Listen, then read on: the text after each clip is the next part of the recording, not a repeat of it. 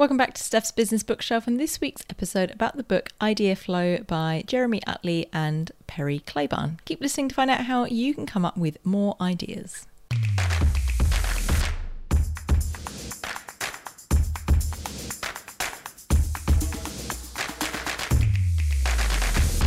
Welcome back. Finally, it's been a few weeks. I'll explain more about that in a moment. But welcome back to Steph's Business Bookshelf. I'm your host, Steph Clark, and roughly each week, I share with you the 3 big ideas from the best non-fiction books that I've been reading and do the reading so you don't have to. Well, that felt a bit rusty because, as I mentioned, it has been a couple of weeks. I put a note out or sort of thing on Instagram out the other week for some of you. I know some of you saw this because we had chats about it, that I was going down to fortnightly for the podcast for the rest of the year. So that was kind of be roughly November and December because I was running out of books, to be honest. And also I was working on a few other things that I wanted to create some time for. And that was all going fine. And then I got COVID, which meant I couldn't really record the podcast because I was not feeling well and my voice was terrible for a couple of weeks. So that also then made it's now 3 weeks since we've had an episode. So here we are, which actually means for the rest of the year that I'm going to be putting out an episode, which will be another 2 weeks after this. I will just do it weekly because everything's gone weirdly. So that we might as well just do a couple more episodes. So I'm going to do this week's, I'm going to do next week's. There will probably be the one the week after, and then nothing for a few weeks. But I will put out a special one, kind of probably first week of Jan, which I will kind of record a little bit earlier, with the books of the year, as I usually do. So the top books of 2022, I will do an episode of that, which will come out in the new year. And then I'll take probably most of January off the podcast over the summer, as it is here in Australia and in the southern hemisphere more generally, of course. So that's my plan. Who knows if that plan will go to plan, like the last plan did not go to plan, but here's hoping. The other thing to note is that I'm just tweaking the format ever so slightly. So instead of reading out the bios and things like that, I will kind of tell you a little bit about the author and about the book, but really in kind of a sentence or two. But all of those author bios, the proper ones, and blurbs from the books and what the books are about will still go in the show notes. So if you miss those, let me know, because I might add them back in if there's a revolt because people are like, no, we love that, it was the best bit. I would be quite sad if that was your favourite part of the podcast, to be honest. But if you really like it and if that really gave you context, then let me know and I'll put it back in. But otherwise I thought maybe we would just skip to the good bits mostly and get pretty much straight to the 3 big ideas. So that's what I'm going to do with this one. So this book is called Idea Flow. It's by Jeremy Utley and Perry Claiborne. They are both Stanford D School teachers, educators, professors, etc. So as I said, you can read more about them in the show notes, but that's the context for where they're coming from for this particular book. Jeremy is quite fun to follow on LinkedIn. I recommend giving him a follow. I quite like some of the things he shares around innovation, creativity, design thinking, etc. So worth a follow there. The book is called Idea Flow. It's pretty new. It only came out in October, and it's all about putting out more ideas and really thinking about the methods to unleash creativity and doing more of that on a more regular basis rather than just when you have got a problem, but how do you actually harness that on a more regular basis. So that's a very kind of quick 1 sentence or 2 on about the book and about the authors. So, and as I said, more details on all of that is in the show notes with links to follow. There is a website, ideaflow.design, which has got lots of different information about the book and videos and book club kind of talking notes and things like that as well, which is quite cool. I like it when authors do that, and a bonus chapter and all sorts of other bits and pieces too. So recommend checking that out. A link in the show notes. But let's get into the 3 big ideas from the book Idea Flow by Jeremy Utley and Perry Claiborne. Big idea number 1 is all problems are idea problems. I quite like this idea that, pun intended, I guess, that all problems are idea problems. They talk in the book about the fact that you can't get ideas overnight. You need to keep them flowing in good times and bad. So very much like any other kind of fitness, your creativity fitness can't just be turned on and off. You need to be able to you need to be maintaining it all the time. They say that ideas are solutions to future problems, which I quite like, which represent tomorrow's profits. No ideas, no tomorrow, which is slightly frightening, but it is true, isn't it? If you don't have good ideas, then we're going to struggle in those future problems. So if this is the case, we need to therefore maximize for idea flow, not ideas completed. That's really the bottom of the funnel, that execution piece, but that is only possible if we fill the top. So get back into this idea of lead measures and lag measures, which we talked about before in other books. The bottom of the funnel, the good ideas you've executed, are the lag measures, but in order to get to those good ideas, we need to have even more ideas, some of which are good, some of which are bad, some of which will be somewhere in between, some of which will be ugly. And we need to have all of those in order to get to those good ideas that we then choose to execute. Another quote from the book is that the most useful measure of creativity that they have found is as follows: the number of novel ideas a person or group can generate around a given problem in a given amount of time. This is idea flow. So number of ideas divided by the time that you spent to come up with them. That is your idea flow. And they say that, they recommend that at the beginning of the book, you test this, give yourself 5 minutes, give yourself a problem to solve. And the example I quite like that they use is subject lines, potential subject lines for an email. Come up with as many as you can in 5 minutes or something. Count how many you did. And then once you've practiced some of the techniques in the book and brought some of it to life, try it again and see if you've improved your idea flow. Quite a fun thing you could do as a group, as an individual, as pairs, in teams, etc. So yeah, one to play with. I think I quite like that idea as a bit of a measure of idea flow if we're thinking about the top of the funnel, that input being the important thing, or the quantity, not the quality at this stage. So that's big idea number 1. All problems are idea problems. Big idea number 2 is you're not testing enough. One of the biggest themes in the book is seriously pushing the quality and potentially quantity of your tests and experiments that you're running. This is how to improve your ideas and start to refine the ideas into something useful.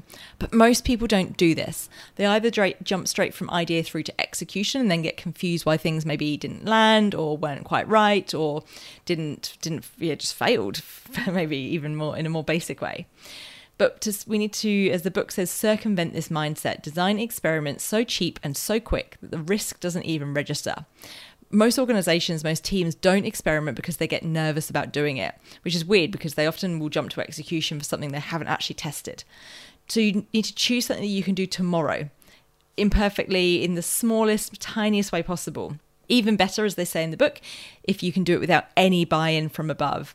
If you're wondering how you're going to get a sign-off to run that experiment, you need to think even smaller. Like you're not thinking about the experiment in a creative enough and small enough way. Experiments should almost be imperceptible to the naked eye in terms that they're happening, but you should be able to measure the results.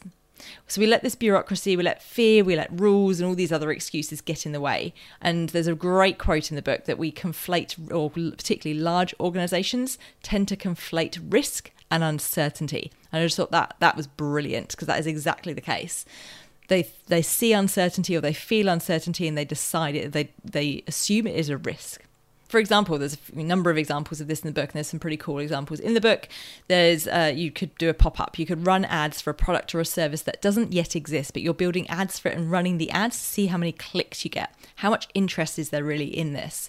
Building prototypes, doing posters, doing A/B site testing or newsletter testing or subject line testing, whatever it needs to be. They do note quite heavily, though, that something like a survey is not a test. We want something that proves actions, not just words or intent. There was an example in the book that comes up a couple of times about this rooftop bar that was installed in a shopping centre, at the top of a shopping centre. Very expensive, because when they interviewed a load of shoppers, they were like, yeah, that sounds good. I'd go to that. So they were like, great, that's it. That's proof. What they could have done instead is run some pop-ups, because no one went to this bar. Even though everyone said they were going to, they actually, in reality, that wasn't the case. So what the shopping centre could have done instead, which would have been much cheaper, much less time, was put some pop-up bars up there over a few weekends or a few weeks, a couple of evenings, to see if people really did come up. And they would have noticed that maybe they didn't, and therefore they shouldn't maybe install a full bar that is a permanent thing. Another good example, which is from Netflix, was Reed Hastings and Mark Randolph, when they started Netflix, just practicing shipping a CD to each other, just to see, would it arrive? Would it be damaged? How expensive would it be? How fast would it arrive? So even just something as simple as that was an experiment to go, yes, we have tested that this part is possible. A really tiny micro test. And they got better and better at testing, and they got to the point where they were running, if they weren't running a test a day, or a test, even more than one test a day, they were taking too long to test. So a successful test should involve some kind of transaction, some kind of commitment. Someone clicks on something, someone buys something, someone subscribes something, someone signs up to something. And this should be a constant flow, idea, test, just to see what the outcome is and be able to tweak and experiment and come up with new ideas and tweak your ideas as you're going along. There's another good quote in the book where it says, in most cases, a well-designed experiment gives you the data you need to design a better one, a more refined test that answers more specific questions and gets you closer to the right idea. Experiment for direction, not destination, which comes to this point that we should be involving a transaction of some level of commitment in our test, not just intention. So you want transaction, not intention in your tests. This is a really chunky section of the book, and there's a whole section on testing, but then it comes up a few other times later on in the book as well. So if this is something you struggle with, the book is probably worth reading for that. So there's some really interesting examples of this being brought to life as well. So that's big idea number 2, you're not testing enough. Big idea number 3 is elevate.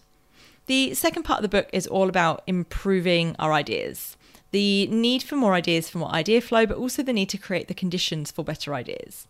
These conditions for better ideas are mining for perspectives, shaking up your perspective, stoking curiosity, encouraging creative collisions, and untangling creative knots, which all kind of conclude in this idea of innovating with others. Ultimately, these are all about not going it alone. You need a constant flow of ideas. You need constant sources of insights, perspectives, and inspiration that isn't yours. So the encouragement here is to get into rabbit holes, bring ideas from other industries, go somewhere new, sit in silence, do nothing. There's all sorts of things you can do in order to improve your idea flow and elevate the quality of the ideas you're coming up with. The first part of the book is more about the quantity. This bit is a little bit more about the quality of the ideas. There was one particular example in the book that I really liked. I thought this was really cool and quite a novel way of doing things that I hadn't seen before, which is called an assumption reversal. And there's a bit of a quote here again, or a section of the book that I will read because they put it better than I will. And an assumption reversal is about identifying what you're taking for granted about a situation and deliberately assuming it's the opposite is true. So for a customer experience in the example they used in the book, or one of the examples they shared in the book, go where the customers you're trying to reach already are. And then rather than judging the experience that they're having at this other place through the usual lens, reverse those assumptions. So these customers must be there for a reason. It can't be all bad, even if you think it's bad, even if it looks weird or it doesn't fit with your worldview, it must be working in some way, shape or form. So you need to pay particular attention to the elements that challenge your definitions of a quality experience. Customers find something about this appealing and your job is to figure out what. So as part of one of their Stanford programs, they took a team from TaylorMade, which is the golf equipment and clothing company, to Claire's Accessories, which is the opposite. It's where teenage girls go to get their ears pierced. It's where I think it might be where I got my ears pierced, or certainly one of the times, and buy jewellery. And what they found by going to Claire's Accessories, even though it was wildly different, it certainly wasn't where their customers were. But what they found is that Claire's Accessories, all the things in there were organised by need or occasion. The prom, the girls' night, the school disco, all of those different things that teenage girls might be going to, that was how their products are organised. Whereas TaylorMade were organised differently. And what they realised from that is that someone who was maybe starting out playing golf wouldn't necessarily be able to orient themselves particularly easily in their TaylorMade stores. So therefore, by maybe taking something from Claire's Accessories in terms of organising by event or type of situation, it would make the TaylorMade stores much more logical, particularly for someone who was going in for one of the first times and wasn't really sure what they were looking for. So I love that example. I love that actual case study as well, but also this idea of this assumption reversal, going in somewhere and being like, why does this work, even if I think it's completely bananas? And at the end of the day, you don't innovate in the pickle business by eating cucumbers all day, which is probably my favourite quote from a book this year, I think. So you don't innovate in the pickle business by eating cucumbers all day. You've got to get out. You've got to look at other things. You've got to see different fruits and vegetables in that example. You've got to just do something different and go somewhere new. So that's big idea number 3, elevate. So we go 3 big ideas from the book, idea flow. Big idea number 1, all problems are idea problems. Big idea number 2, you're not testing enough. And big idea number 3, elevate. I was really excited about this book coming out. It's one I'd had my eye on for a period of time. It was well written. They have a really nice writing style. The case studies in there are great. I really did enjoy the case studies because they're really up to date and quite fresh. And ones, other than maybe some of the Netflix examples, probably ones you haven't heard of before, which is cool. I like that a lot. The thing, I did find the book a little bit of a slog to get through, possibly just time of year, potentially, that could have something to do with it. But also I just found the actual structure and a lot of the actual, I suppose, the bigger ideas, if you kind of boil it up a little bit more, it's essentially the design thinking methodology, which if you've been through before, you'll be pretty familiar with. So I'd say if you're going to get into this book, flick through and find that some of those case studies, some of those examples of the work in use, because that was the really cool stuff. Whereas that's particularly if you've seen a lot of design thinking, creativity type books before. If this is new to you, this would actually be a pretty cool one to start with, I think. So that is my quick review at the end. There we go. If you have read this book, I'd love to hear from you. As usual, you can find me on Instagram at Steph's Biz Bookshelf, or on LinkedIn. I'm Steph Clark, Steph with a PH, Clark with an E at the end. You can find me over there. Send me a note, say hi, and let's chat books. But otherwise, until next time, happy reading.